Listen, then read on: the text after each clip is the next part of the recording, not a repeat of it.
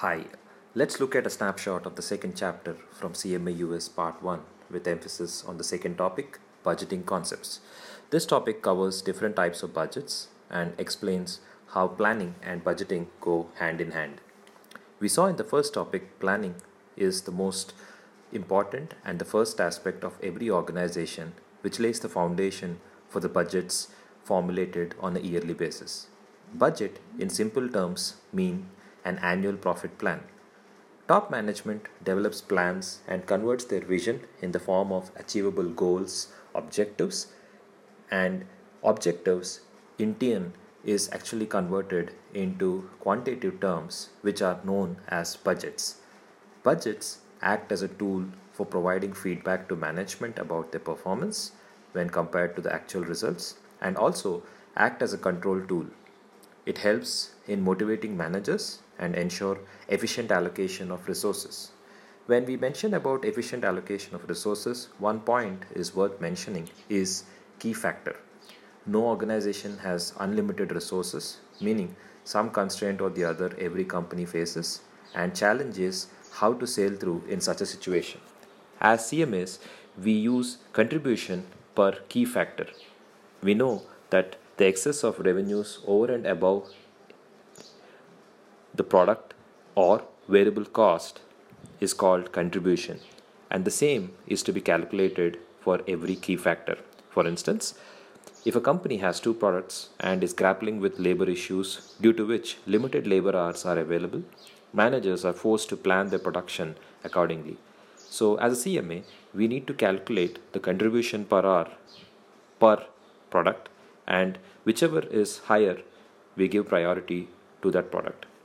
There are a variety of budgets, and the most important for students is to understand where each budget is utilized. Now, let's look at each of these budgets.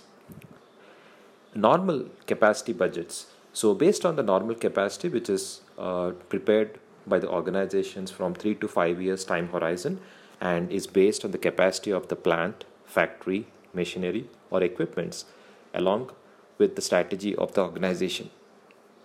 Master budgets are yearly budgets based on the normal capacity split either on a monthly, quarterly, half yearly, or on weekly basis. Static budgets, which are prepared based on the standards set by the company. Static budgets, when compared with flexible budgets, are both mostly used in manufacturing. Flexible budgets are comparing actual output with budgeted revenue and budgeted costs. Continuous, or also called rolling budgets, allow continuous updation of previously prepared budget by removing information for the period that ended and updated with next year estimates. These budgets are mostly used by startups. The next type is zero-based budgets. Zero-based budgets are prepared from the scratch as if they are prepared for the first time, and that's why they're called zero-based budget.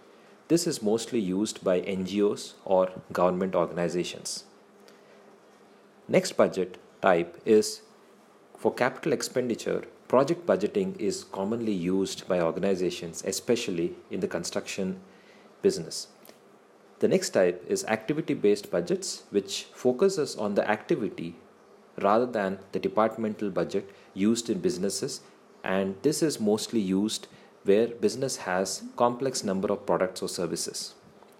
So moving on, who should be part of the budget? Obviously, without the top management involvement and approval, budgets cannot be made. However, over a period of time, the top-down approach versus participative or bottoms-up approach has been a debate, and a new hybrid kind of approach called consultative, which is a combination of both top-down and bottoms-up, has found way in the industry.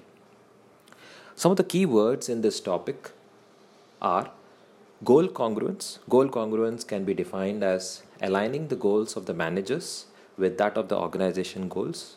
The second keyword is budgetary slack. Budgetary slack in simple terms means extra budget. Most managers use slack by underestimating revenues and overestimating costs. This topic also focuses on costs which are controllable or non-controllable. Let me explain with an example. If you take the electricity bill The monthly electricity bill has both fixed and a variable component. The fixed monthly rental is non-controllable unless we do not want electricity connection, while the consumption can be planned, which reduces the variable component of the electricity, and it is called a controllable cost. Continuing on the cost aspect, we also look at how manufacturing companies use standard costing in preparing budgets. Standards can be set by five different ways. 1. Activity analysis. 2. Historical data. If company has past data that it can use to study, standards can be set for material, labor, and overheads, and finally decide its pricing of product accordingly. The third type of setting standards, and most famous, is target costing. Let me explain with an example.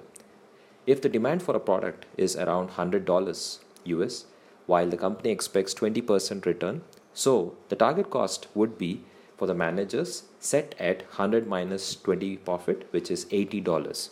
Now, if the cost of production at this point of time is at $95, then the managers are given the task of reducing its cost to $80.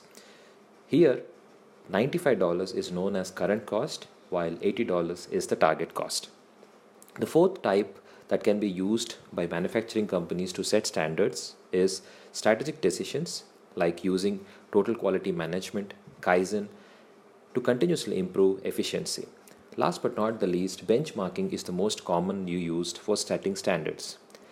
While setting standards for materials, manufacturing companies use a document which is worth mentioning here called Bill of Materials. Bill of Materials contains information about the quantity of material, the variety of material, the suppliers who provide this material, the time, which in supplier's language known as the lead time taken by the supplier to provide us the material, and all such information is of worth when you study the bill of materials while setting the standards. One more important aspect in this topic is absorption costing. Under absorption costing, all the manufacturing overheads are applied to the units produced and are included in the cost of inventory after production is completed. In simple terms, it's the full load of manufacturing costs absorbed by unit product as we report in the P&L. Understanding physical versus theoretical capacity and fixed versus variable cost while preparing budgets is very important. Remember, fixed cost per unit is variable and variable cost per unit is fixed.